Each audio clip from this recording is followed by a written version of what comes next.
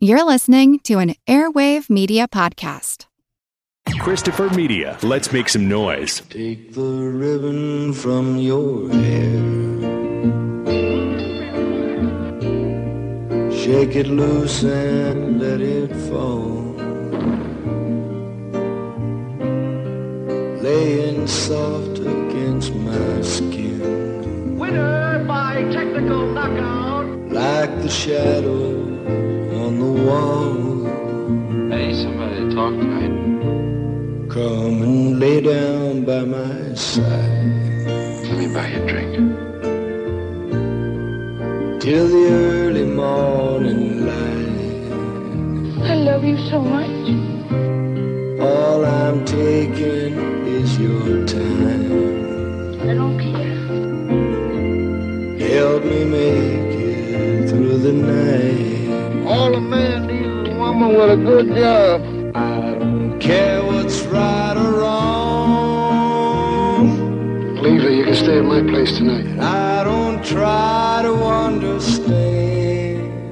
The thing you got to understand about her, she's a juicy. Let the devil take tomorrow. You've never done it before?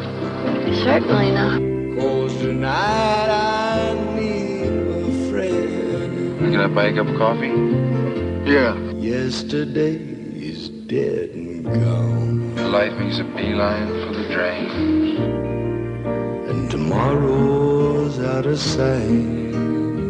In 4 days, I'm gonna be 30. And it's bad to be alone. There are some women that love you for yourself, but that doesn't last long. Help me make it through the night. If you want to win bad enough, you win. There ain't no way in hell this dude's gonna beat me, because he's too old, I'm too fast, I'm gonna be all over him. I'm gonna kick his so bad every time he takes a bite of food tomorrow, he's gonna think of me.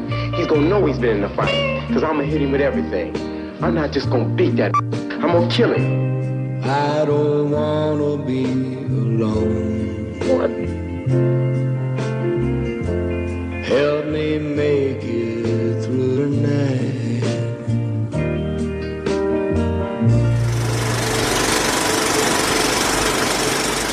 Welcome to the Projection Booth. I'm your host, Mike White. Joining me once again is Ms. Heather Drain. Hello, hello. Also back in the booth this week is Mr. Jedidiah Ayres. And very surprised.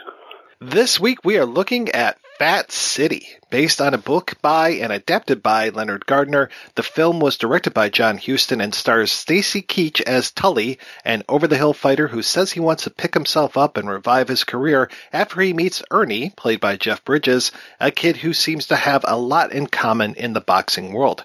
We see their stories parallel and contrast one another as we watch Fat City unfold. We will be getting into spoilers on this episode, so be warned if you haven't seen Fat City. Go ahead and track down a copy. We will still be here. Jedidiah, when was the first time you saw Fat City, and what did you think? Yeah, I only saw it for the first time a couple of years ago. It's one that had been in the back of my mind as, something I had to get around to seeing for a long time, but I didn't actually do it. I think I got it through Netflix DVD search a couple of years ago, and when I was thinking about closing out my account, I'm glad I stuck around long enough to get it through the DVD, because it's something I've seen probably 4 or 5 times by now. I like it a lot, and I read the book after seeing it, and loved the book too. How about you, Heather? Fat City was a film that I've been familiar with for years and had always really wanted to see it, mainly based on the cast, because I'm a huge fan both of Stacy Keach and Susan Tyrrell's.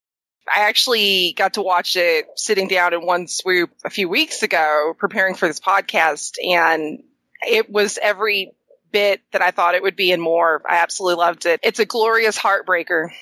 I had this one on my DVR for a long time, recorded it off of TCM quite a while ago, and then we ended up switching DVRs, getting an upgrade, and so I lost it, but it stayed on my mind for a long time. And again, kind of like you guys, it was like, oh, this cast and this time period and the director, John Huston, I love his work. So it was one of those where I just said, I really need to watch this. So it was a first time watch for the show, and I'm really glad that I saw it, because this is such an interesting mix of character actors and really actors who are starting off. I mean, Keach and Bridges hadn't been in a ton of stuff. My goodness, do they just kind of all knock it out of the park? I can't think of a film that's almost more just like perfectly cast than this one. It's literally, it's no surprise to me that which I still need to read the book, that it's based on a book, because there was something very literary about these characters, and just, Huston did such a great job, I think, of giving us, the film's only like 98 minutes long. It's not a long movie, but you get the idea of each character perfectly without kind of overdoing it.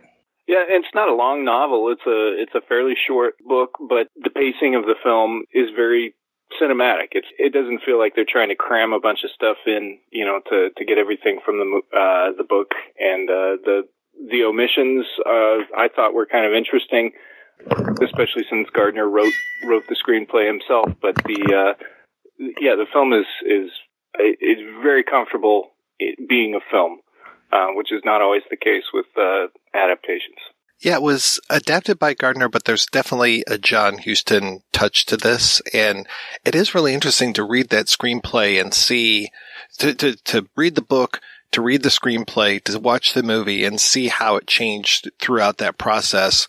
Because the screenplay, the one that I read, which was credited to both Huston and Gardner from, I want to say it was late 1970, and that's 132 pages long, so there's no way they're going to make a 132-minute version of this, but at one point, apparently maybe they were. But yeah, just to see where those trims came in, and we'll hear from Stacy Keach later on to talk about some of the scenes that he shot that weren't in the film, but it sounds like a lot of the stuff was shot and that it ended up being trimmed out in the final edit. I would love to see what a longer version of this might be like, though at 98 minutes, it moves pretty quick and it's a nice pace. There's no fat on this steak. Every move is perfect. Everything just fits how it needs to fit. I think this is one of those movies to me that it's almost like, this is going to be a very weird comparison, obviously not in subject matter or approach, but it's almost like when you watch Psycho, and that movie has very little fat. Like, it's just perfect. Every move, every acting, all the acting, everything, and it's just like where it needs to be. And I think Fat City is like that. There's nothing I would ever want to see changed about this movie. It's also languid, which I like. It manages to be that while moving very fast and being a pretty concise film. It never feels rushed. It always feels like it's taking its time, and all the character development, everything that happens it feels very organic. It never feels like you're building up to something constructed or, prefabricated. It feels very natural and very organic. But like you said, it's brief, not a long film. Well, I think it also works, too, because we essentially have two protagonists in this film, and we get to see them being contrasted against one another, the way that their careers are kind of paralleling one another, because fairly early in the film, we've got Tully, the Stacy Keach character, meeting Ernie, the Jeff Bridges character. Now, Tully, he's a few weeks at one point. I'm not sure how long the period of this film takes, but at one point he says he's going to be turning 30 pretty soon. So he's had his career. He's had a wife. He no longer seems to have either. He's out of shape. He wants to get back in shape. I guess he wants to take a chance, take a shot at becoming a fighter again. So he's kind of at the end of his career. And then he meets Ernie, who really has no interest in being a boxer until he talks to Tully, this 18-year-old kid played by Jeff Bridges. And then we get to see Ernie, I can't really say his rise to fame because it's a very rocky road that he is on after he meets Tully. And then we get to see Tully, again, it's not really a straight decline that Tully is on because there are bumps that he's moving throughout his stuff as well. And then we have very few intersections of these characters. It is basically like we have two films running in parallel. Every once in a while, they'll cross paths. We start with them. We end with them. There are very few scenes in the middle where we get these two characters running into each other. So I think that also really helps the pacing, is that we basically have two films in one with this. One thing I want to mention as we're starting to get into the meat of the film is how brilliant the introduction is. You know, you have these great sort of superimposition shots of Stockton, California that just looks like just the quickening age and decay of, like, you know, a city. I mean, it's so weird because you think there's cities in Europe that are hundreds of years older than, you know, our entire country.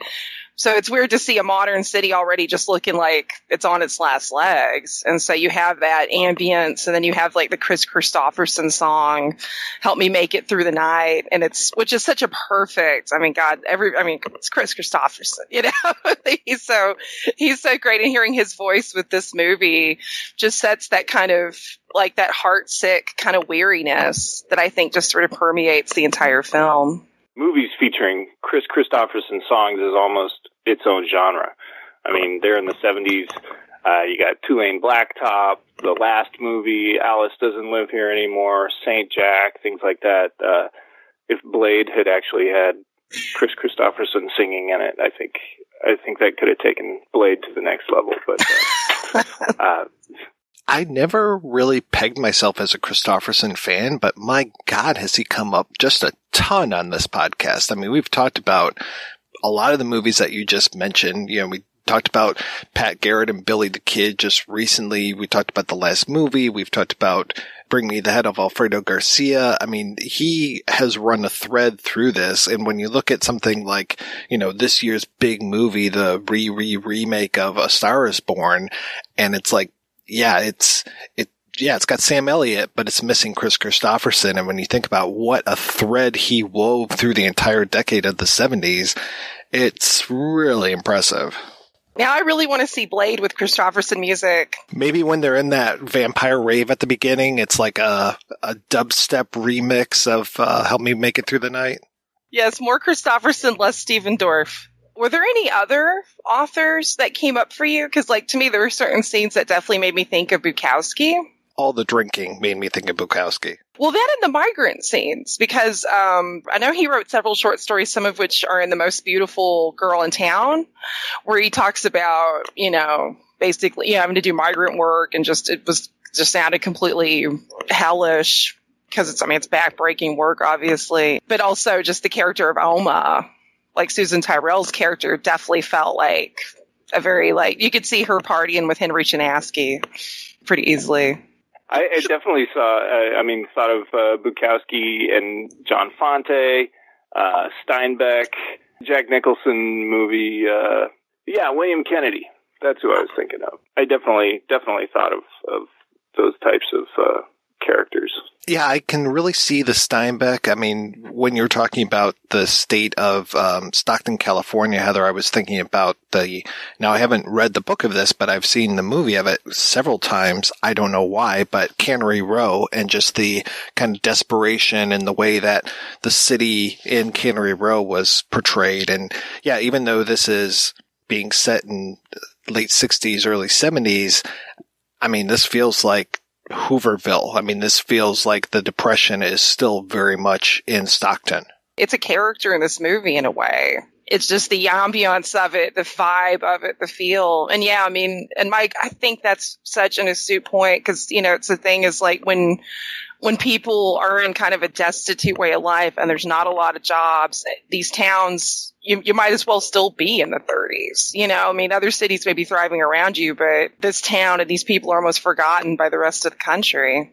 It's not the California that you usually see in film. When you think of California in film, you think either, you know, on the beach, or you think of glitzy urban lifestyle, and, you know, in LA or San Francisco, or the beach lifestyle of, you know, San Diego or something like that. But the kind of low rent, blue collar, sun faded, it almost looks like the town went up in decline.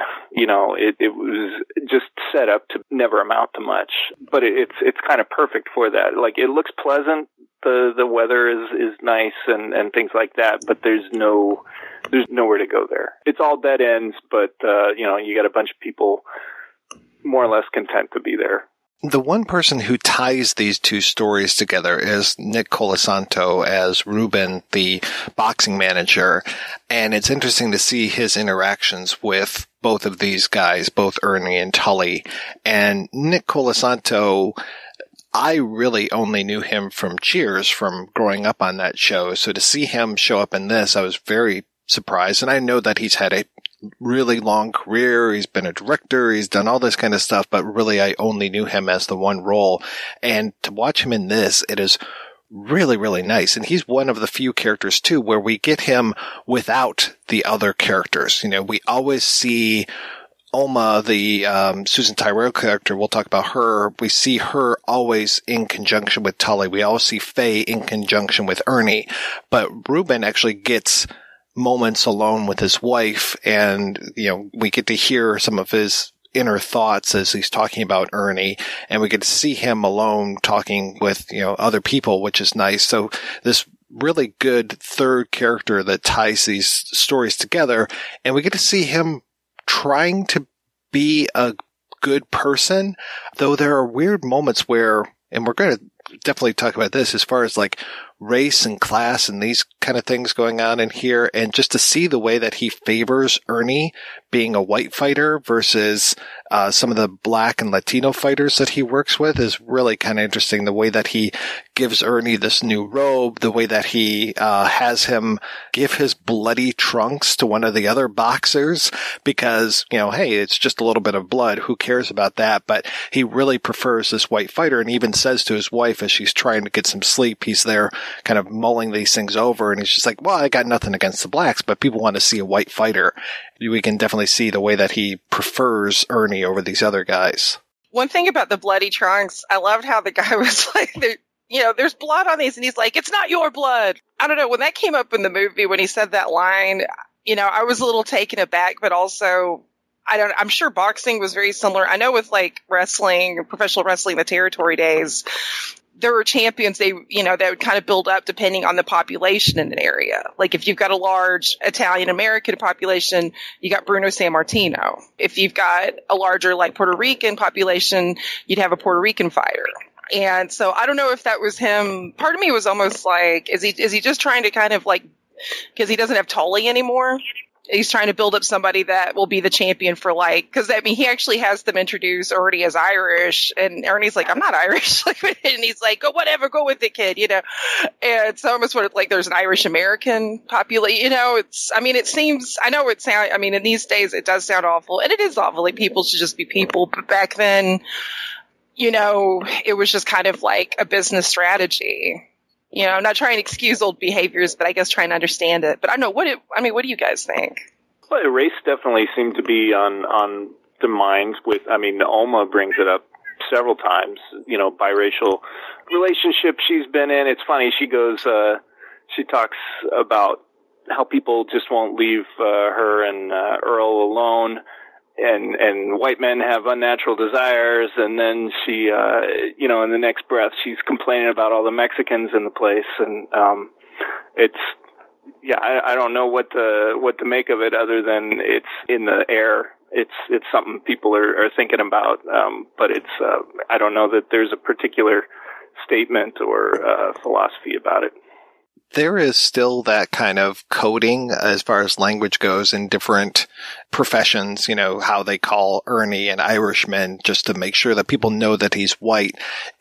Amongst sex workers, I know that there are a lot of people who will say that they're Italian or Irish just to say basically, I'm not black or Puerto Rican or Latina, which is really interesting. Back when Backpage or Craigslist was on, you could look and search for things like Italian or Irish, and you would get the white service providers versus the people of color, so it's still there. It's still very prevalent. You know, some people have their preferences, and that's the way to code it.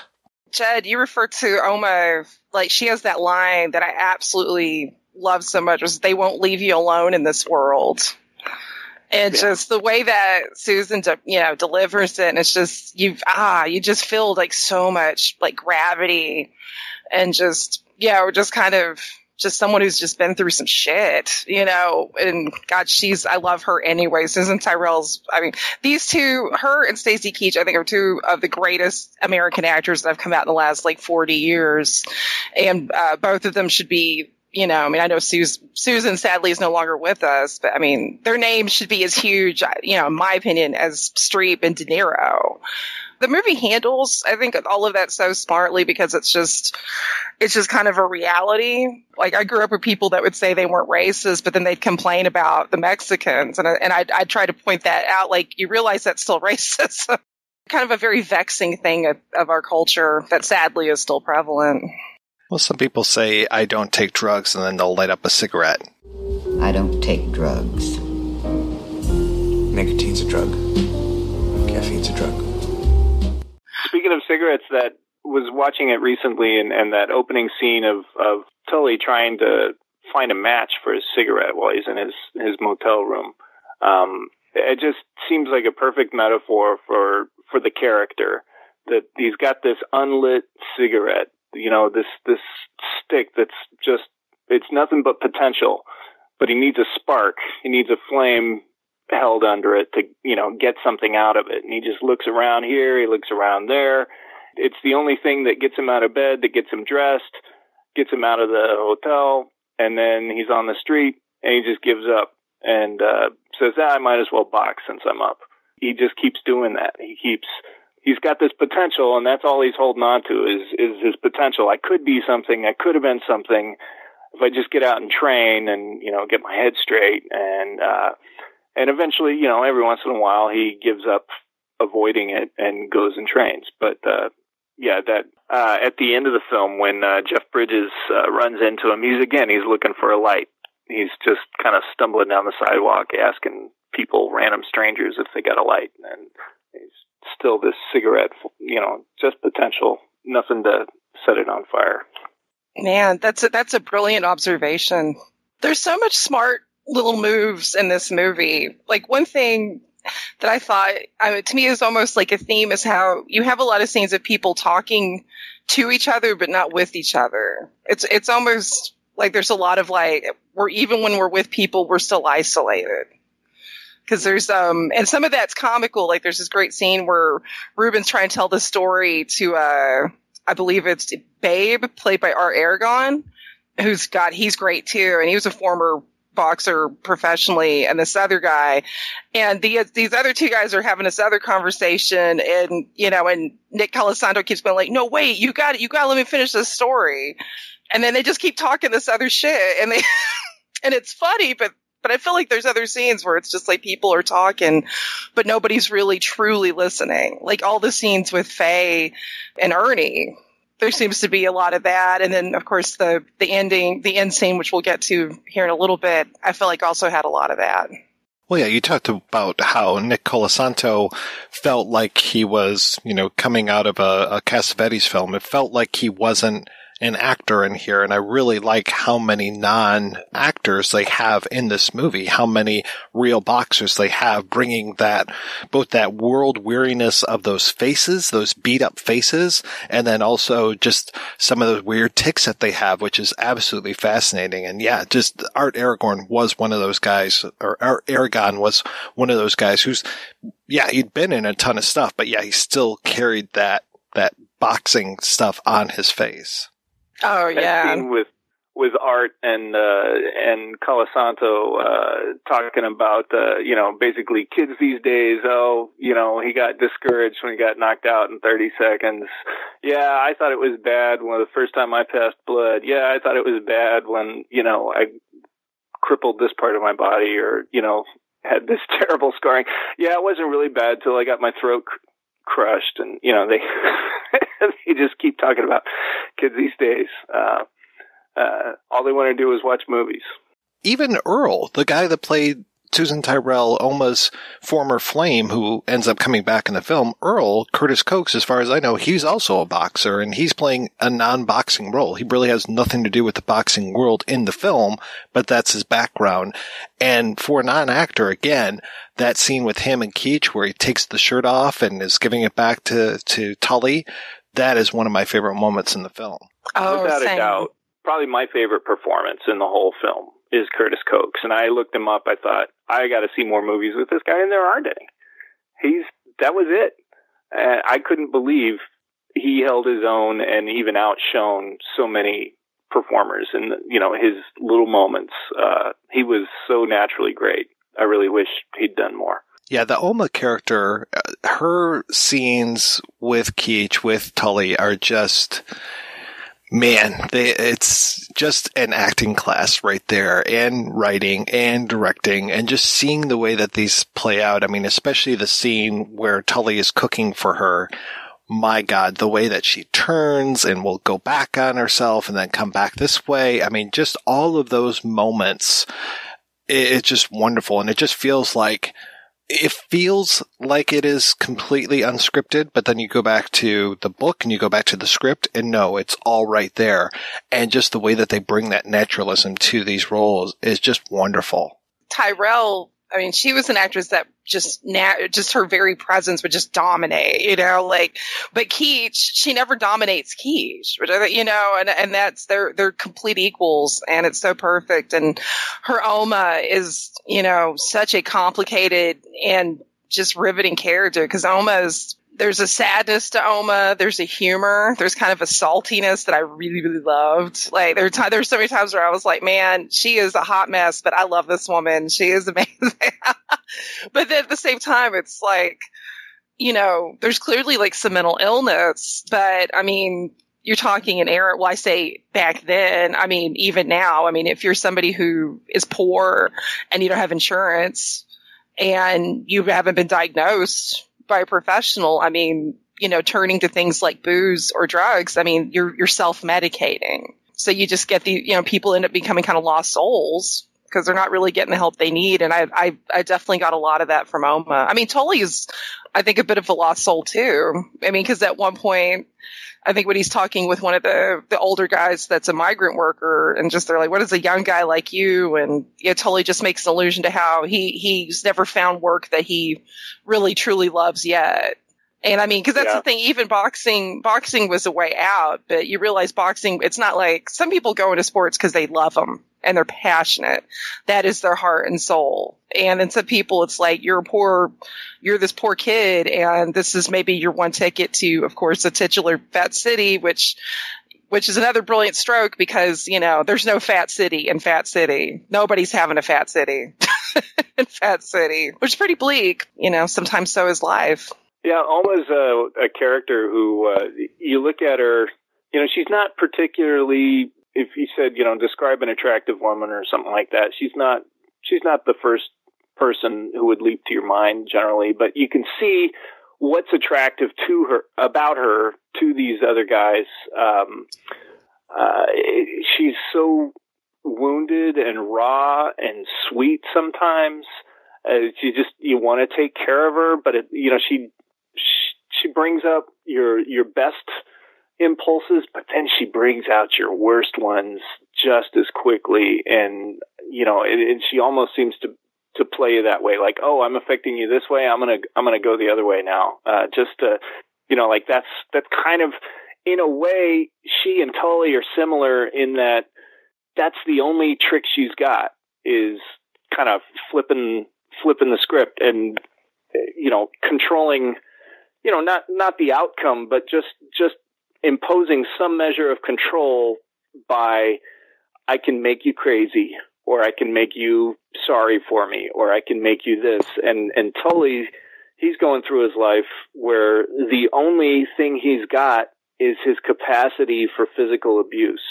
When he can box, he's not really a great boxer, but he can take a lot of punches and then still deliver. If he can get in there with one good kapow, he can win a fight. But he doesn't really move great, and he doesn't want to train. He doesn't all these other things.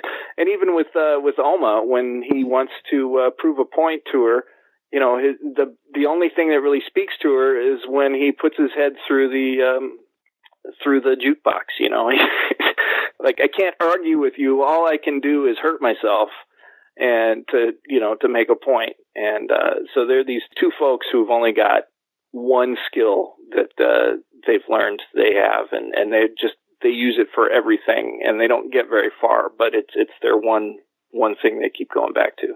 I don't know if it was Tyrell's choice or the whose choice it was, but when she is sitting in, I think it's one of the bars. I mean, this movie is just rife with bars, and she's got that polka dot dress on. Kind of reminds me of Minnie Mouse for whatever reason, and it's undone in the back. It's such a nice touch that she couldn't either she couldn't do up her own dress or she couldn't find anybody to do it up for her, and that she's just fine with it being open in the back and unzipped.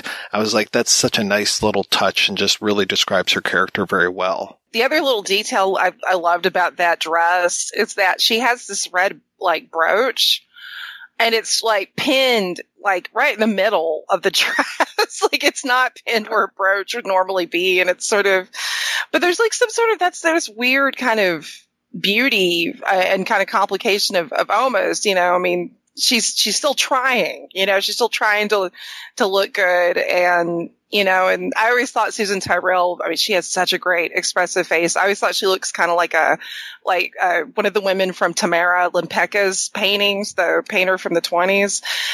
But she's kind of like a discarded goddess here, But the thing about the dress I thought was really sweet, and according to one of the extras on the Indicator Blu-ray release of Fat City, when her and Tully are about to walk out of the bar together, you see him kind of sweetly just zip up that back of her dress, and apparently Keach just did that on the fly, which all the more reason to love Stacy Keach.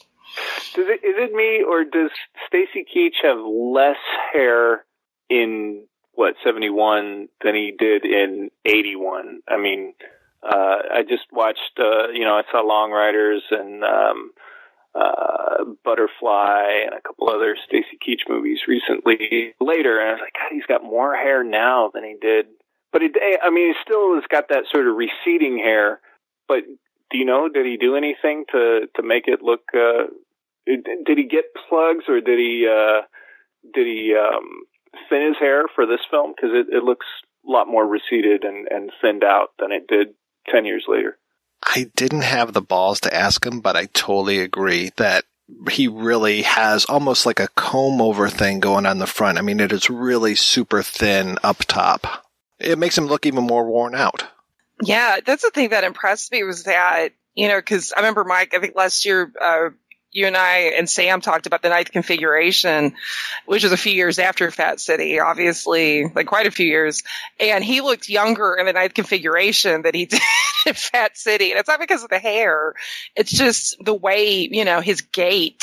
He's one of those guys, you can look in Tully's face and his eyes, and you can just sense this complete, he's got this fighting spirit, but the spirit's been crushed a lot, and there's a lot of quit too. I don't know, so brilliant. It's such a smart performance.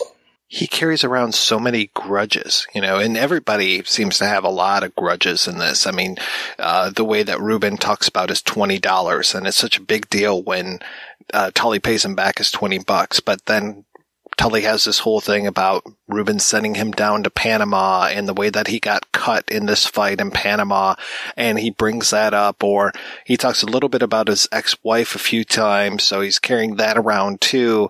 So it's really interesting that he has a whole backstory before we ever meet this guy. So, in typical fashion of 2018, I think there should be a prequel where we get to see young Tully and the way that he makes, the droids and all these things that will come back later in the post-Fat City world.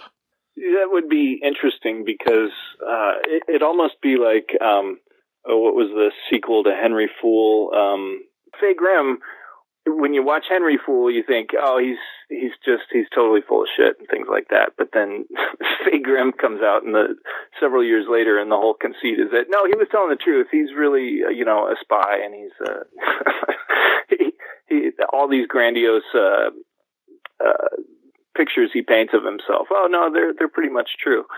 Because I think that the guys in Fat City, the male characters, their energy and their passion really goes into excuses for their lives that they tirelessly throw at each other. They all have, it seems like it's more important for them to have a good logical reason why they aren't more successful than it is for them to actually do much about it. You know, the trainer wants to, you know, he's got these young guys, and you know, he's got these good-looking white guys that they could really be something if they just listen to what he has to say, but they won't listen to what he has to say. You know, what can you do?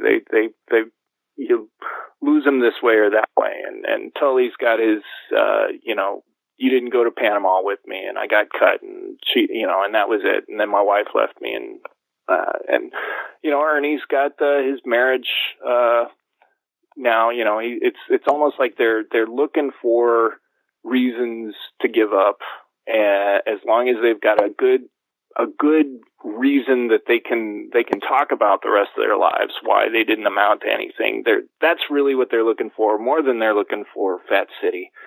They're looking for a good reason why they didn't ever get there. And they also seem to be more concerned, way more concerned with how they appear to other men. You know, the esteem or acceptance of other men is much more important to them than love, you know, than the women in their life, than success, than they're always performing for each other, and it's usually these battling excuses.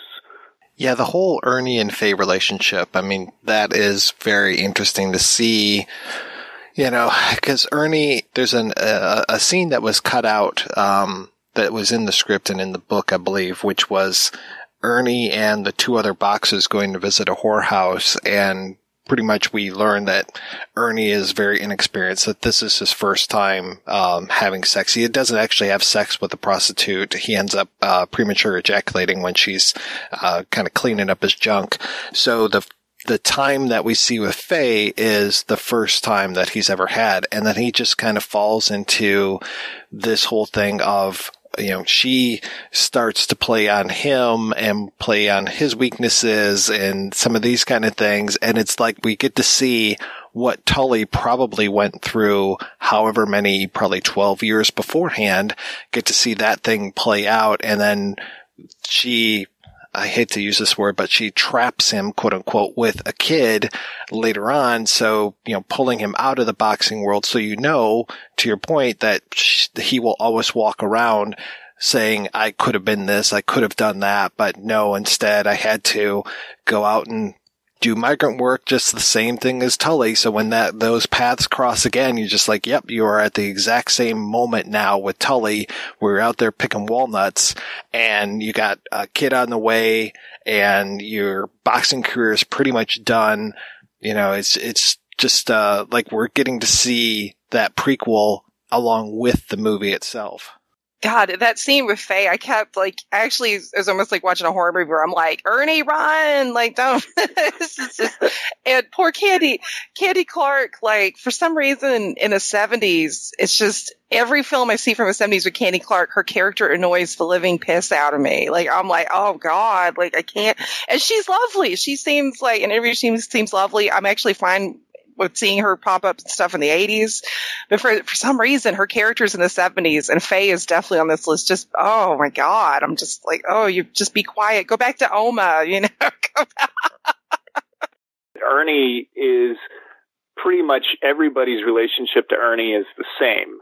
That, you know, Tully isn't particularly interested in him at the beginning until, you know, he kind of feels him out. He says, you know, have you ever been in the ring? Have you ever done this? And when he finds out that the kid doesn't know anything about boxing, that's when he says, okay, I'm going to use this kid to, you know, he will think I know everything, and I'm going to, you know, I'm going to kind of get some fulfillment for myself out of this kid looking to me like I'm the expert. And the coach, you know, the trainer does the same thing with him. He's like, you know, I've got all the answers. You know, you listen to me, you'll go places. And you know, Faye does the same thing. She, you know, she's maybe naive too, but she sees in him, a way to kind of make herself feel fulfilled, and everybody is kind of, who knows if he hadn't run into Tully that day, would he ever have boxed? Is he really that good? Is he really, is he just, he's just kind of a blank canvas. Again, the unlit cigarette. He's this potential that everybody sort of latches onto. With Tully wants to be admired. The trainer wants to, again, feel like somebody's listening to him and really hanging on his every word. And Faye wants the security of, somebody out providing for her, and she's trying to lock that down. So, who knows what he would have been had he never run into Tully that morning. Yeah, I think fulfilled's the perfect word to use here too, because that's actually, the thing Ernie, when we see like the second scene of them in the car, where basically, she kind of, needles him into, kind of proposing too, but at first she's just kind of listless, and he's like, I know what it is, you're not fulfilled, and I didn't fulfill you, and it's, like anybody can even know the definition of fulfillment at 18, right? But, but that is that's such a good point. It's, nobody's really fulfilled here. I don't think we get any sort of insight to anybody's childhood. I mean, because even because Faye, you kind of think is probably under 18, but she's close in age to Ernie, because there's this whole illusion of her still being in school. But it's almost like everybody just kind of was hatched out. I mean, unless I'm missing something, you don't really get any insight into anybody's background before adulthood. I mean, other than the 15. Right. Yeah. Yeah. I mean, because even the 15-year-old, and I loved this kid so much, because you see one of Ruben's boxers is this 15-year-old kid, and this kid, so amazing, because he's trying to psych Ernie up, and he's like, you go out there and you kick ass, you got to want to kick ass. It's not about just this. He's just pumping up this kid who's such a badass. But then you're like, God, he's a baby. He's 15 and he has a baby face. Life's pretty bad. I mean, 15, you should be in school, not having to, get the shit beat out of you for a living. Yeah, and we don't really see Ernie win too many fights, if memory serves. I want to say that he wins maybe one of them. The first fight we see is when he allegedly gets headbutted, but there's another fight that we see where he just gets knocked out cold. Yeah, those are the only two on-screen fights, but it is alleged, because when when the trainer's buying the robe for him, they says he's won his last 3 fights he's won. So he has won a few apparently, but there are no victories on screen. Even when Tully runs into Ernie at the end, he's just like, yeah, you only win by decisions, which is funny because the time that we see Tully win, he wins a technical knockout against Lucero. One of the things that was in the script that I'm not sure if it's good or bad that they ended up cutting it, but Lucero, in the script at least, when he comes into town, he tells the promoter, cancel the fight. I have the clap really bad and I can't fight. And then when he's there boxing with Tully, he's telling him, listen, I've got the clap. I'll let you win. Let's put on a good show. And Tully's just like, fuck you, and goes after the guy. And then Lucero goes after him, and et cetera, et cetera. And then after the fight, Lucero comes in and he's just groaning. He can barely walk because he's got the clap so bad. And Tully's like, oh shit, you weren't kidding around? I thought that was just a ploy. And so the one fight that we see him win, basically he didn't have to do anything to win that fight because the guy was hurting so bad. Oh man, that's interesting. I actually wish that detail would have made it, because you can tell that he's obviously not in a good way. And, at one point we see him alone in, his little room, and he's taking a pill, and then he pisses blood. And so, but that could be a lot of things. I didn't know if he had cancer or what, I mean. Well, you get enough shots to the kidneys too, and you're going to piss blood. I thought the whole introduction of Lucero, I thought it was interesting though, to kind of give a contrast, because Ruben Ruben as a whole seems like a guy who does care. Like, he doesn't seem like a total shark or anything. I mean, he seems like somebody who's he tries to do the right thing, as much as you can, I guess, in that life, but you don't see Lucero just shows up to town by himself. And when he's in the room getting ready and the doctor's asking the two gentlemen with him, like, is he okay? Can he do this? Is he in shape to wrestle? And they're just like, oh yeah, he's great. And it's like, and you're like, are you, dude? And it's like, you realize, like, man, nobody's looking out for Lucero. He also seems much more professional than Tully does. And I don't know if that's just the way he carries himself. He looks very, he arrives alone, but he doesn't look lost. He's put together. He's wearing a suit. The tie is knotted. He comes out of the, that scene where he comes out after losing and he's walking all by himself. There's nobody with him. The lights are turning out before he can even get out the door. And, but he looks put together. He's hurting and things like that, but he just looks like much more a consummate professional than Tully does. And again, I don't know, is that me reading something into it that wasn't intended, or did they just perfectly communicate that? But yeah, it seems like he's in it for the long, like, he's got a career here. Even if he's in bad shape, maybe he's making the best calls he can for the what he's got left of his career. But he seems like a professional to me. Tully seems like, he's kind of propped up by the promoters and he's going to flake out, which he does. Ruben's really trying to look out for him. He talks him out of, get away from Oma. Let's get you over here. You can stay with me. We'll find a place for you. Pays for him to do all this stuff. And then Tully just loses his shit when Ruben gives him his cut of the purse and it's only $100. And he's like, I got beat up for this, and it's like, yeah, I was spotting you for all of these other things. So no wonder your cut of the purse is very small, because you have to pay Ruben back for all this stuff that he's done. He's not going to do it out of the goodness of his own heart, even though he is doing it for the right reasons. And then, Tully's just looking for any excuse now to crawl back into a bottle and get back to where he was at the beginning of the film. He doesn't seem to really want the help. Just the look on his face when he's declared the winner. Because, in a typical Hollywood film, this would be like some cheesy, like, yes, he's back. And it'd be glorious. It'd be like, it's like, oh, he's like Rocky Balboa. Look at him. Like, he's overcome. And instead, Tully just looks wrecked and he looks lost. And it's, and what I kind of took from that was just like maybe the realization of like, you built yourself up for something that you're like, this is going to be the thing that's going to get me back and it's going to fulfill me. Again, going back to the fulfillment thing. And then when you realize it's not that easy, and something as, as enriching, but occasionally complicated as feeling fulfilled, it's not going to come with just a victory that you don't have a heart into. Again, this isn't his passion, but he doesn't even know what his passion is.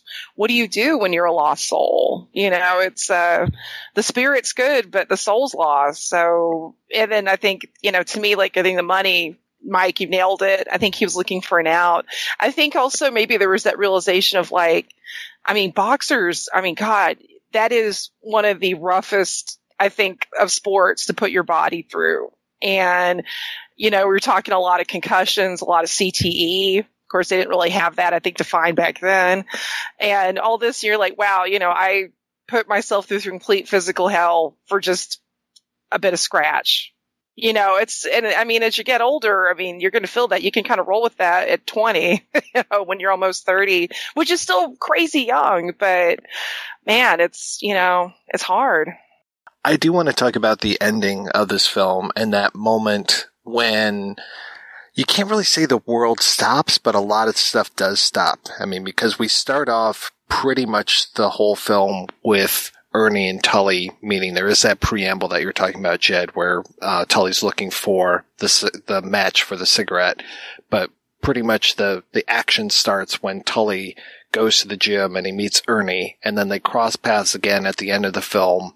Now they've crossed paths before, like I said, they are picking walnuts together and those kind of things. But we have this moment where they go to this diner, and I love the way that they're sat on these diner stools and looking at us rather than looking at each other. They don't really seem to turn and talk to one another. They're, again, I can't remember who said it, Jed or Heather, but you're just talking to be heard rather than to actually speak to another person. And that's kind of the way that they are.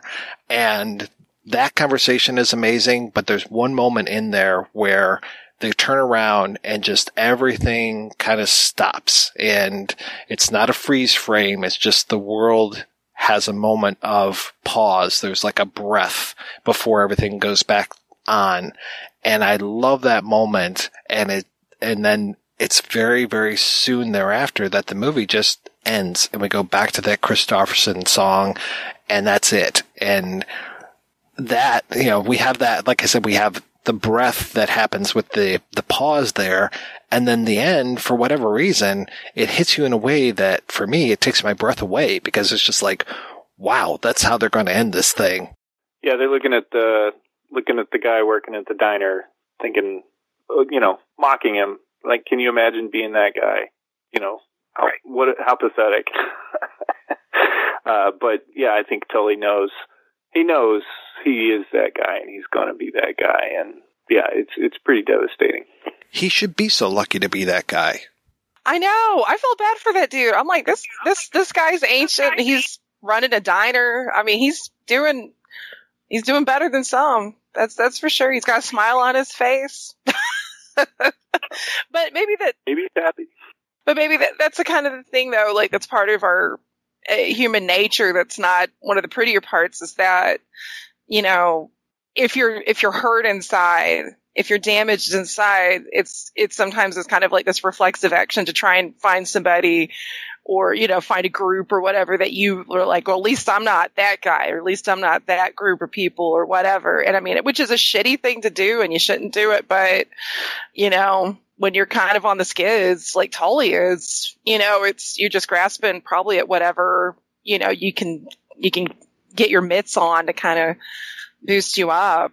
And yeah, I love that last shot where after you have that pause, which is so brilliant. That totally made me do a pause. Like, I think I rewound that several times of like, okay, wait, like but it's such a cool move. And then, Tully's just like, no, don't leave. Let's talk some more. And Ernie's like, okay, but then he doesn't talk to him. Like, he just doesn't. It's like, no, of course you don't want to be alone, but it's like we're in a world where people don't know how to truly connect in any sort of real deep way. I talked a little bit about the way that Ruben favors the white guy over the black guy and the Latino guy. Migrant work is typically seen as being something done by the quote unquote underclass. So we see a lot of Latinos and African Americans out in the field for this. And so it's very demeaning, and I put that in, italics. It's demeaning for Tully and for Ernie to do this migrant work of picking, the onions and the walnuts and all these kind of things. And at the very end of the film, I think, and I could be wrong, but I think that is one of the only Asians that we see in the whole movie. And it's like, oh, well, at least I'm not that guy. We've already knocked down the blacks, the Mexicans, all this, but at least I'm not Chinese. Thank God.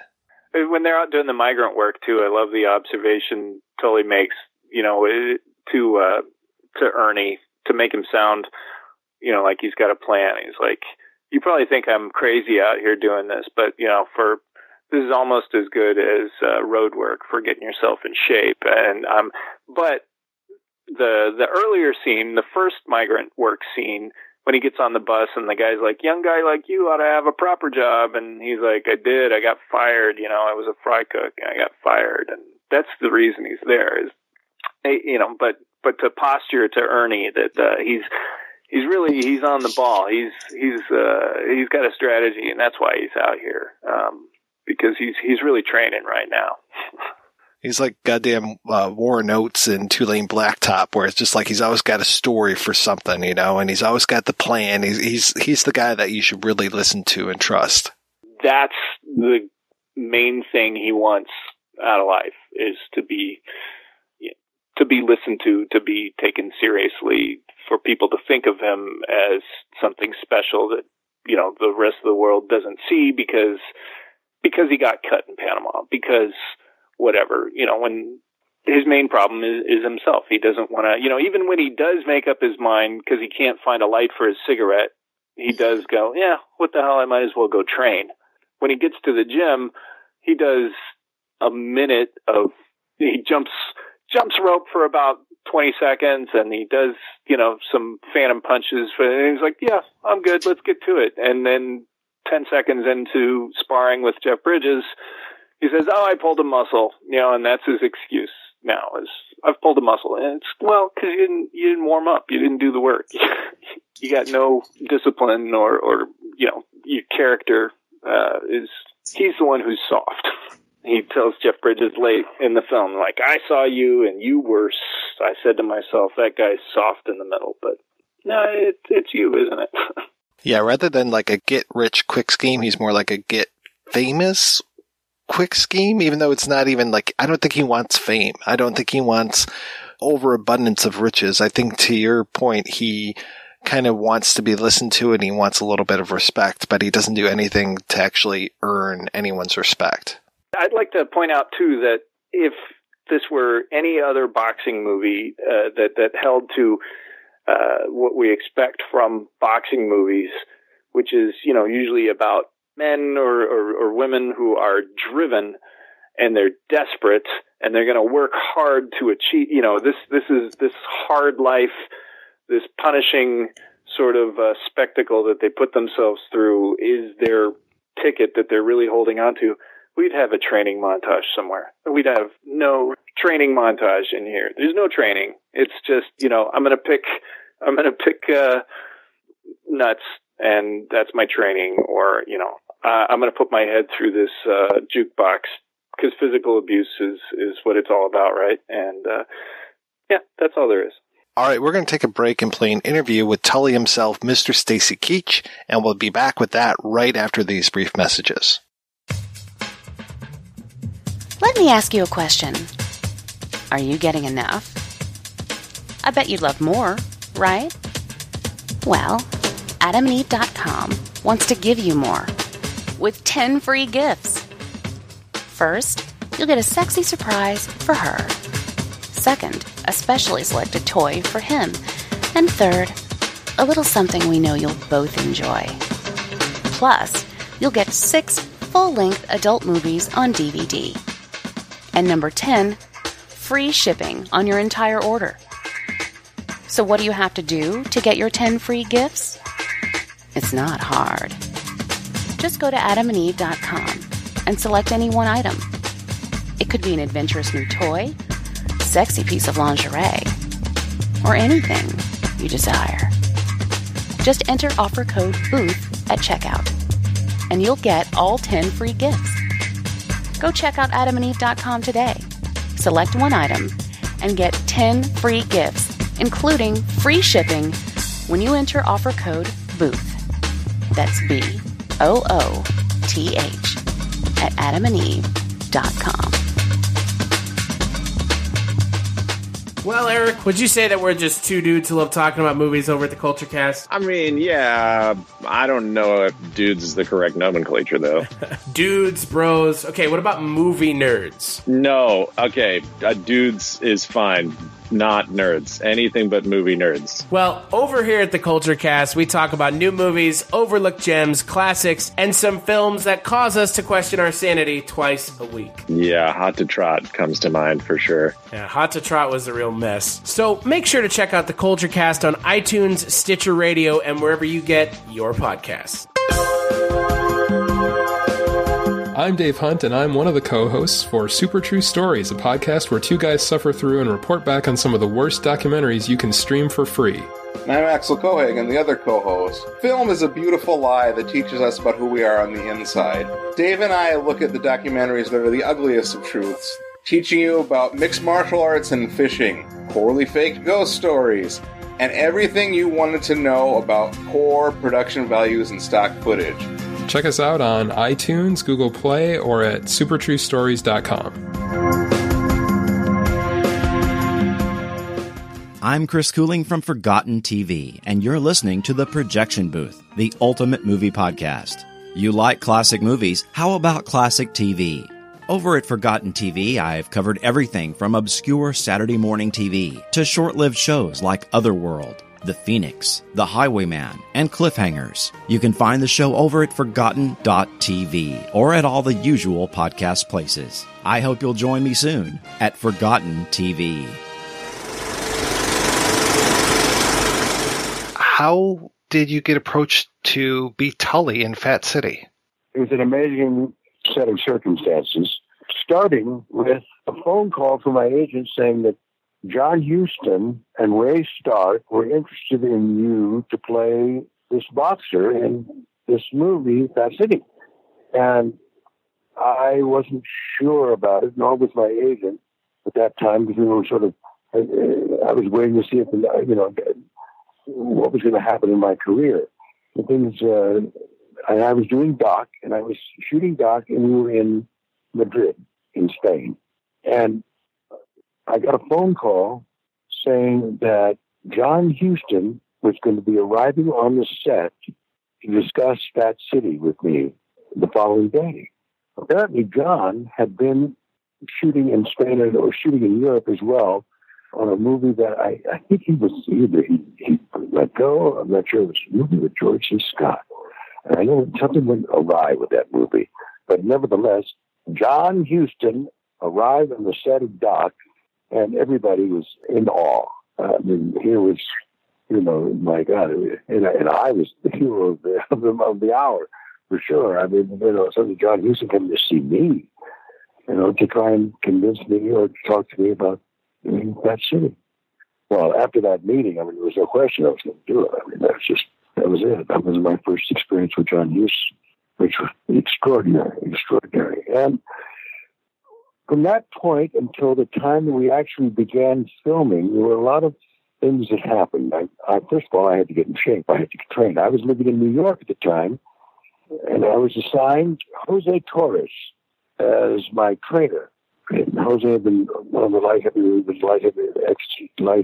champion. Had the fastest combination of any. Apparently, they timed him, and it was like a flurry. He could throw the fastest combination of anybody around. And he trained me. He trained me not only in New York, but also came out to California and continued to train me. And we began to get used to the idea of what it was like to be a boxer. Now, I had boxed I boxed a little bit when I was a kid, and but in high school. But I didn't like getting hit. So I didn't pursue it. It was not one of my favorite things. But Jose Torres was great.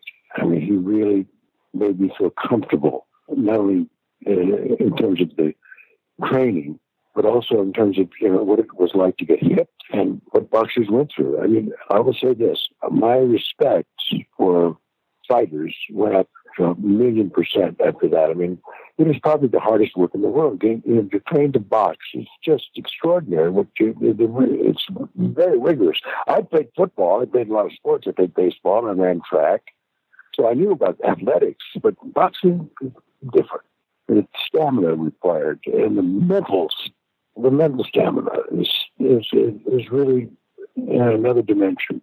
So we trained, and Al Silvani, who had played the referee in the movie, was going to be our choreographer. He was going to stage the fights. And we couldn't really do that without the other fighters, but he began to teach me sort of the ropes about how to move in the ring, how to bob and weave. And he and Jose were very instrumental in that. Interestingly enough, at the time while I was doing this, I was in New York. I was doing a play. I was doing Long Day's Journey into Night with Robert Ryan, who had done a boxing movie himself called The Setup. And he knew I was going to do Fat City, and he knew I was going to play a boxer. So he started to give me tips about how to move my shoulders and see what it looked good in the camera. And he started doing these wonderful moves. It was so great to watch him. Because that was an extraordinary movie. He was great in that movie. I love that movie too. It's a great movie, a great boxing movie. So I had some great influence from Robert Ryan, Jose Torres, and Al Silvani before I ever got in front of the camera. We then went out to Stockton, California. I met Conrad Hall, and I remember the first day we shot. The first day of shooting, he got in the back of he wanted to expose and show the environment of Stockton, California, the homeless people, and that was the first thing. That was the first thing we shot. I was curious about the order that you shot it in, because so much of Tully's journey is going from more of an out of shape boxer to somebody who's, climbing back up to that pinnacle again. What order did you shoot it in? Did you have to do much physical changes as you were going through that? Not really. It was really, again, it was a lot of pre-production time where I had to get in shape. I really had to get, I wasn't in bad shape, but I wasn't in, after Fat City, I was in the best shape of my life. There was no question about it. I mean, I was in terrific shape physically. But no, there was nothing, it was not like a Raging Bull kind of thing, no. Quite, it probably did. Sixto Rodriguez was my opponent. He was a wonderful man, and light heavyweight. He'd had 87 professional fights. He never had a shot at the title, but he had arms like steel, and he was the sweetest guy in the world, too. And I remember after we had staged the big fight scene, John came up and said, "All right, boys, we've done the choreography. Now just get out there and box. Just get out there and fight." And we went out and, just go. And then Sixto Rodriguez came to me and said, "Stacy, you can hit me as hard as you want to, man. Just don't worry about it. Just hit me." Well, I hit him in the stomach, and it's just a natural reaction. He reacted to my hitting him. He came out with a right that knocked me cold, knocked me right out. And that's the shot they use in the movie. Yeah, it was a great experience, though, I must say. And working with Jeff Bridges was extraordinary. I mean, even as a young actor, you knew he was going to be a big star someday. I mean, he had tremendous charisma and quality. I learned a lot from him, just watching him and his naturalness and his ability to convey an emotion with just a look. It was terrific. And became good friends. You spent a lot of time working with Susan Tyrrell in that film, and I was curious how it was working with her. Wonderful, wonderful. Oh, I miss her so much every day. She was such a delight. I mean, I did a couple movies with Susie. The great thing about her, she was a stage actress, and she was very much like that character Uma. Very much like that character. That was her in a lot of ways. I mean, she was projecting something very deep inside herself. She was wonderful to work with, great. And John and Conrad Hall would come in, and some of the scenes we would stage in her apartment, he would tell like, you're the actors, you go out there, you show, find out what you feel comfortable with and how you would move in this scene, and then we'll come in and take a look at it. He let the actors stage the scene. He let us stage the scene. He came in with Conrad Hall afterwards and looked at it. He made some changes. He said, "Okay, good. Move over here instead of move there." But I mean, it was very organic. And that's, I think, is conveyed also when you see the film. It really feels very natural, very real. The dropping of the ketchup bottle on in that scene, that was an accident. That wasn't planned. That just happened, and we took advantage of it and shot it. Working with a master, he had some extraordinary quirks that were so eccentricities, I call them. For example, in the very final scene, when you see Jeff and myself sitting at the counter, and this old Chinese gentleman is serving us, and we look around, Tully looks over his shoulder and he sees these guys playing cards, and there's a freeze. And John said, I remember the night he gave the story, he said, "All right, I want everybody, when I say freeze, just stop doing what you're doing and just freeze. And you know it's not a freeze frame because you can see the smoke drifting through the scene in the background. It was like time stopped for a minute. And I asked John, I said, how did you come up with that idea? And he said, it just came to me, son. And sometimes you just get a hair up your ass and you do what you want. I think that, yeah, it was totally intuitive. Well, that's why he was brilliant, man. I mean, he had moments like that a lot. But then there were other moments. There were other moments that were difficult. For example, the day we were shooting the scene with the pickers out in the field, I wasn't sure where to put the camera for the arrival of the bus with the migrant workers on them. And we walked out with the camera into the middle of the field, put the camera there and said, no, I didn't like it. They moved from one corner, then moved to the other corner. They moved all around this field all morning long trying to find the right place to make the shot. And he and Connie were in sync because they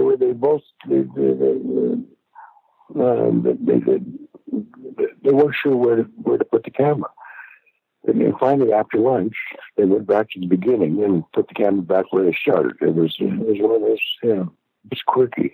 I had read that there were some pretty big cuts made to the movie before it came out. Yes.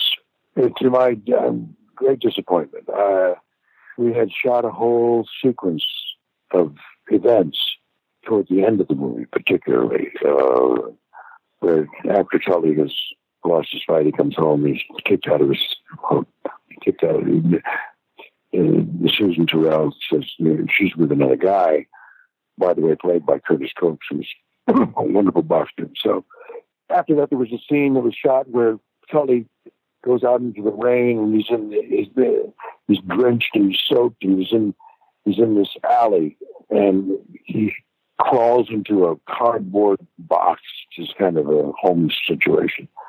It was also in an alcove, a store alcove, where a guy comes up and tries to knife him. There was a series of events of his downhill slide that were cut. Also, there was a shot of him when he was at his peak, when he was a champion.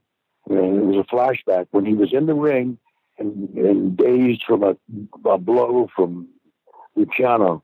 He remembers when he was in the ring with his, when he was the champion and being introduced with his beautiful girlfriend. That was cut. And John was not happy about it either. These cuts were not made by John. They were made by the studio. And I asked Stark, I said, why did they cut these scenes, particularly the end? He said, because they thought that it was too depressing. It took the movie too far down. I said, well, isn't that the point? I mean, this guy goes to the absolute rock bottom. I mean, he's got absolute, and the lower it gets, the better. I mean, as far as the movie is concerned, the story is concerned. And Leonard Gardner agreed. Leonard Gardner felt the same way. This was a studio decision. They thought they were, going to make it less depressing. Well, it hurt the movie, I think. And again, missing the scene where you saw Tully in grander days and in happier days, brighter days. So those scenes were shot, and they probably exist somewhere in some laboratory or some vault. Who knows? Did you get to spend much time with Leonard Gardner? No, did not. Didn't. In the beginning, he was around quite a bit, but he was on. He was not happy with certain things. I think he was ultimately. When the movie came out, but I know that. Well, it's difficult for a writer who's he had a vision of his work, a certain vision that he wrote, and apparently that vision was in conflict with certain things that were being shot the way they were shot. That's what I came to understand that but I think ultimately he was very pleased and very proud of the film. Can you tell me the relationship that you and Huston had around backgammon? Oh my God! Well, he taught me how to play backgammon, and we used to play backgammon between takes, and he loved the game. He just loved the game, and Ray Stark came by the set one day and saw John playing backgammon. He came and said, John, we're behind schedule. You've got to give me the backgammon board. He said, Ray, it has nothing to do with the time. They got to set up the shot. And while they're setting up the shot, I'm just relaxing a little bit. He said, give me the backgammon board, John. No, I'm not going to give it to you, Joe Ray.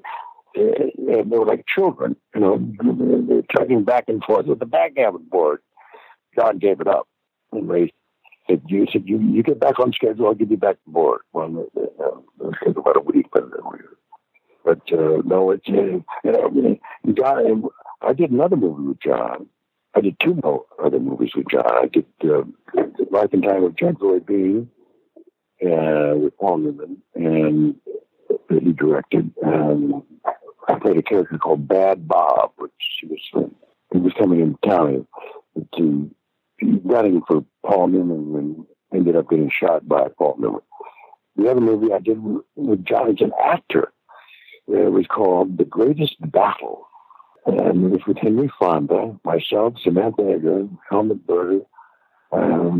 John was playing an Irish industrialist. Henry Fonda was playing an American general. I was playing sort of a good Nazi who was attracted to Samantha Egger. Opening scene was a dinner where we're discussing why Adolf Hitler refused to shake hands with Jesse Owens. That was the conversation. And it was an Italian director, and I do spoke no English. And I was concerned about my German accent. And I went to John. I said, John, because I'd done Fat City with him by now. And I said, John, I'm concerned about my accent. No, don't talk to me about your accent. And what about my accent? I'm acting now, Space. I'm not a director. Don't bother. So, but I was concerned, because I wasn't sure he said, I needed some help with my... Anyway, John was an extraordinary gift in my life. And I was so honored and thrilled that I got a chance to know him and befriend him and work with him. It was an amazing experience. When you look back, is Fat City, is that one of the ones that stands out for you as being one of the better experiences? Oh, absolutely. Without question. Yeah. I think in many ways it's probably...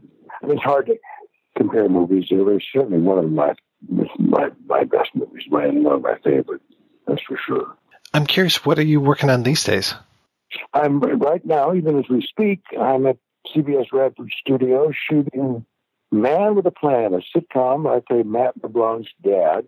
It's on CBS, and it will be on the air February 4th, the day after Super Bowl, on CBS. Yeah. Well, Mr. Keach, thank you so much for your time. It is always a pleasure talking with you. Well, thank you, Mike. I appreciate talking to you, too. It's been a great day. All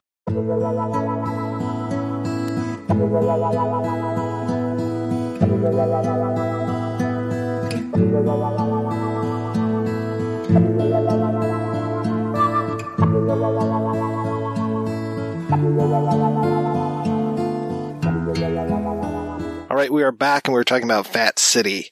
It was 50 years ago, thereabouts, that Stacy Keach made this movie. So he was saying that John Huston just kind of came up with that pause that we're talking about at the end on the fly, but it was in the script. So I just wanted to set the record straight a little bit on that. I mean, it's not called out as much as maybe it might have been, but there is a thing in there where he says, it's interesting. I'll read a little bit from the script here. It's really concentrates on sound. So Ernie sips his coffee, then Tully sips his. The Chinese waiter, gazing into space, sags back against the cabinet. Tully and Ernie are looking straight ahead. The sound is at a high volume now. We hear the scrape of Ernie's soles, the sucking of Tully's lips at his cup. The silence continues. Tully again stirs his coffee and returns the spoon to his saucer with a clank. Ernie drinks, and we hear the sound of his napkin across his mouth. It is a silence of at least 2 minutes, a silence so prolonged that it becomes bizarre, so absolute that it is like the truth, a profound spiritual expression by two men facing the void. The frame does not freeze. There are small movements. A head tilts, a hand props up a chin. The Chinese waiter shuffles away, pulling at his dewlap. Ernie and Tully stare ahead. They drink. Tully sucks his teeth. Ernie now stirs his coffee, and the silence continues. Fade out. The end. So there was that moment, but it might have not necessarily come across when they're shooting that. And like I said, it was 50 years ago thereabouts, so I'm going to cut Stacy Keach some slack. It was great talking with him again, though, because he's such a nice dude, and it was just such a pleasure to be able to talk about this and to talk about John Huston especially, and to hear the stories of them. And in Keach's autobiography, he talks a lot about how it almost sounds like he was being taken for a ride by John Huston when it came to playing backgammon for money. And this really was kind of a comeback movie for John Huston, from what I understand. It sounded like some of his movies in the 60s weren't necessarily doing as well, but this one put him a little bit more back on the map. I know that Reflections in a Golden Eye in 67 made some waves, but I don't think that was a hit. And then I'm not sure what his last hit was. I don't know if Night of the Iguana or The Misfits. I don't think Freud came off overly well, but this really put him back on there, and he was doing a lot more notable roles for his acting than necessarily his directing at this point. It's funny you bring up The Misfits and Night of the Iguana, because I think of Fat City as belonging to a category of film that I never really had a term for growing up. It was a category of film I hated as a kid, because it's an adult genre, but it's the miserable adults yelling at each other. Both those other films kind of, I think, fit into that genre nicely, too. Who's Afraid of Virginia Woolf? That seemed to be a thing. Growing up, I'd turn on the TV or something like that, and I'd see miserable married couples or lovers just hurling abuse at each other, and I was like, oh, it's one of those movies, and I don't like it. And I did, since we're setting the record straight, I just wanted to correct myself when I said that this was Susan Tyrrell's second film. She had actually been in a number of films and TV series before this, so she had been in Been Down So Long, It Looks Like Up to Me, and Shoot Out, and a couple other things. So I'm aware. I can look at IMDb just as well as you can. This was really the first role that she did that brought her to kind of, I think, major prominence, and she got nominated for an Oscar for it, which is kind of fascinating, because I mean, at this point in the game, she's definitely known more as a cult actress. Man, I love her. That's all.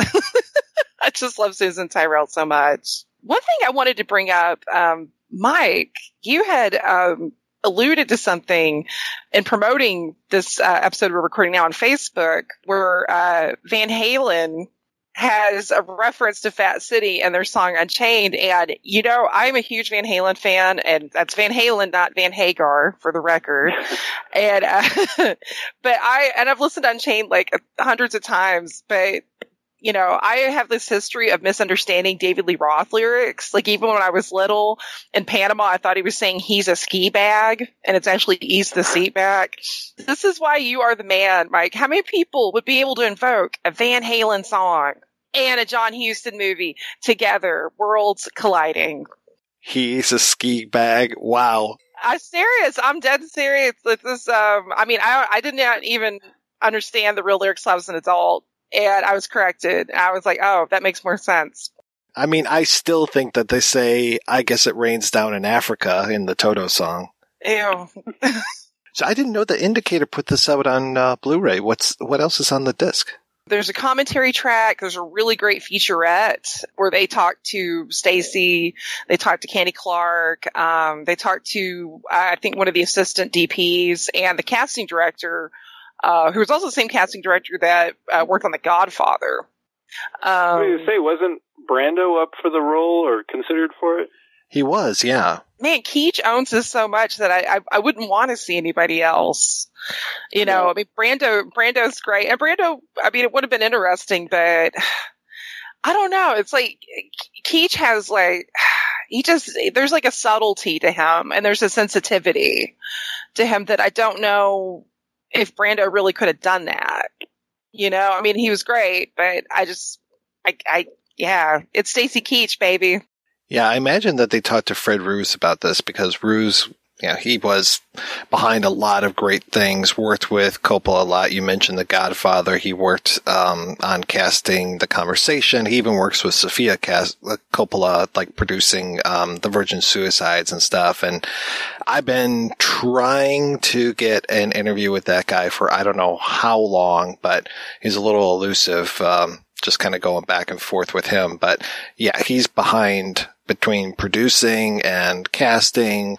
He's done just an amazing amount of work. And if people aren't familiar with Fred Roos, I highly recommend that you check out what he's done for the industry. Because, I mean, all the way back to Flight to Fury, which I talked about on this podcast forever ago, and Backdoor to Hell and Drive, he said, I mean, this guy has been doing a ton of great work for since 1964 and maybe even before that. I hope he listens to this and will grant an interview with you, because that would be the best. Because that resume is pretty fierce.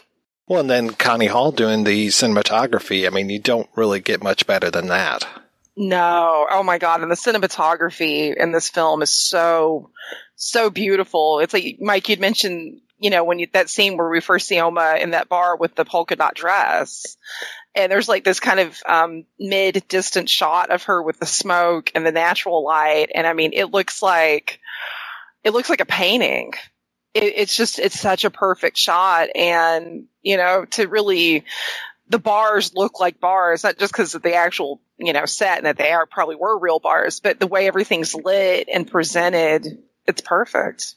I love just looking at the bars and the diners and the gyms in this film. I was struck by that final diner set last time I saw it. It just looks like it's a warehouse. Like there's paint, there's a paint line. It's only painted up to a certain height in this green color, but then you see that the ceiling goes higher and higher. It's this warehouse that, it's not a warehouse anymore. Whatever business it had been is out of business, and now it's a diner. And it's an odd building for a diner, but it's they just set up some tables, and they're probably card tables and cinder blocks for a bar. I love the locations and the sets. If they built any, they did a hell of a job. But the locations are beautiful. Yeah, it really feels like this is a very lived-in world. And, I mean, with those gyms, you can almost smell the sweat coming off of these guys. I would like to mention that I think Oma deserves her own, T-shirt line or something like that of all of her declarative statements. Things like, they won't leave you alone in this world. Everybody has a right to live his own life, so screw everybody. I don't believe in kicking a man when he's down. I've never been ashamed of the act of love, things like that. I just think she just throws these things out like, let me tell you what I believe. Terrific non sequiturs for them all. White man is the vermin of the earth. Don't forget, up yours, cowboy, like that. I will totally contribute to this crowdfunding if you get this going, Jed. I fully endorse and enable you on this decision. Yeah, well, it'd be, 200 people worldwide who would think that was amazing. 200 kick-ass people. Come on. That's right. Identify each other. Coming soon to tpublic.com. All right, we're going to take another break and play a preview for next week's show. This is Jack Burton in the Pork Chop Express, and I'm talking to whoever's listening out there. It's a pretty amazing planet we live on here, and a man would have to be some kind of fool to think we're all alone in this universe. There is a hidden world where ancient evil weaves a modern mystery. What's going on here? Is this some kind of... magic. The darkest magic. They call it Little China. Finally, we shall bring order out of chaos.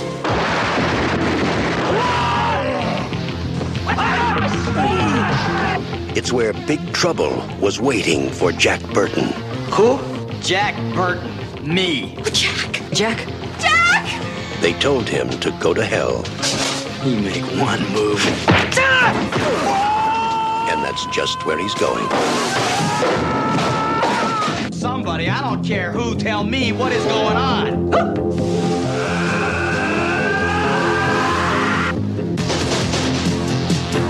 How are you going to spring us? I have no idea. There are many mysteries, many unanswerable questions, even in a life as short as yours.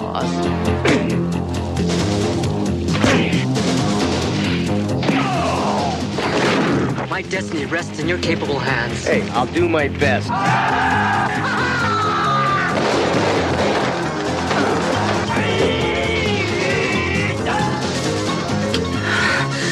God, is this really happening?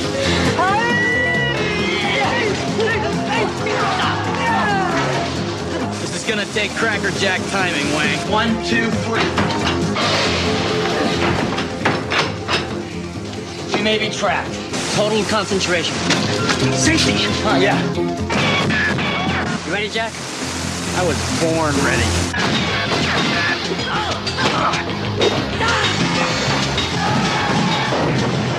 Way to go, Jack. Jack Burton's coming to rescue your summer. Hey, what more can a guy ask for? 20th Century Fox presents Kurt Russell in John Carpenter's Big Trouble in Little China. It's all in the reflexes. That's right, we'll be back next week with a discussion of Big Trouble in Little China, where I'll be joined by Vincenzo Natali and Tony Black. Until then, I want to thank this week's co-hosts, Heather and Jedidiah. Heather, what is the latest with you?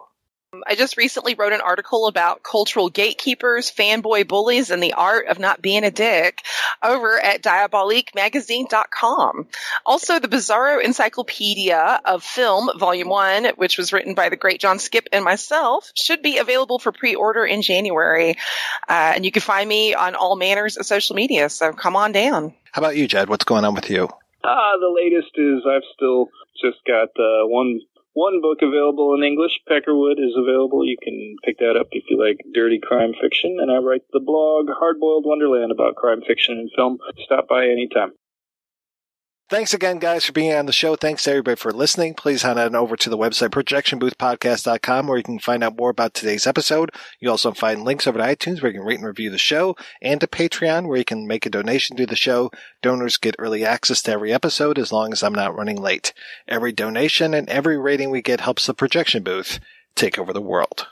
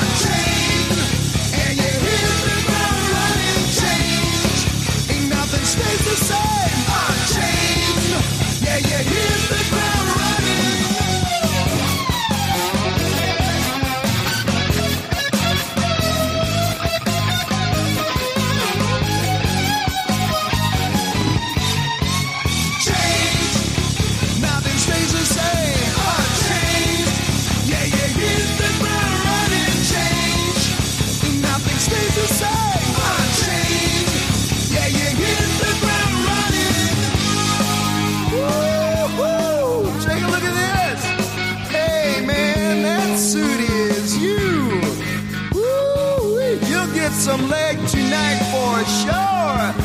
Tell us how you do. Come on, Dave, give me a break. Hey, one break coming up. Take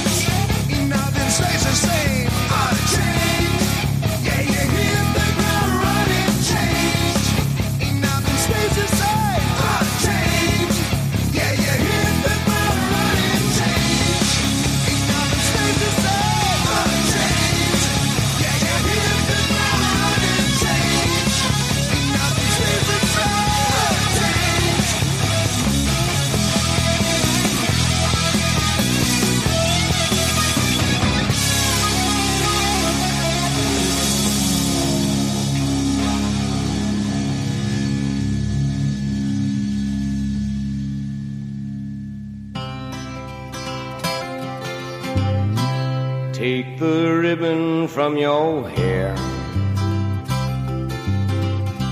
shake it loose and let it fall, laying soft upon my skin, like the shadows on the wall. Come and lay down by my side till the early morning light.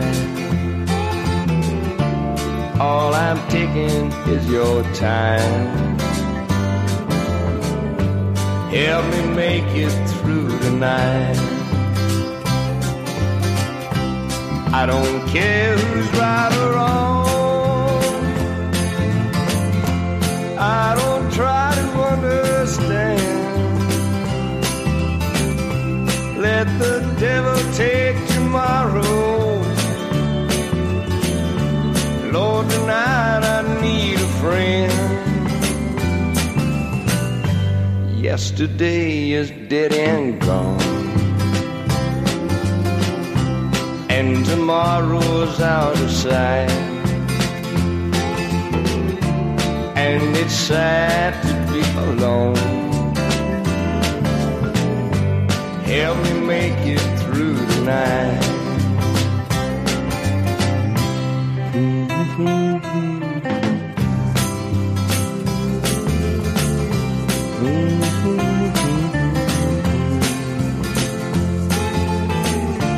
Lord, it's sad to be alone. Help me make it through the night.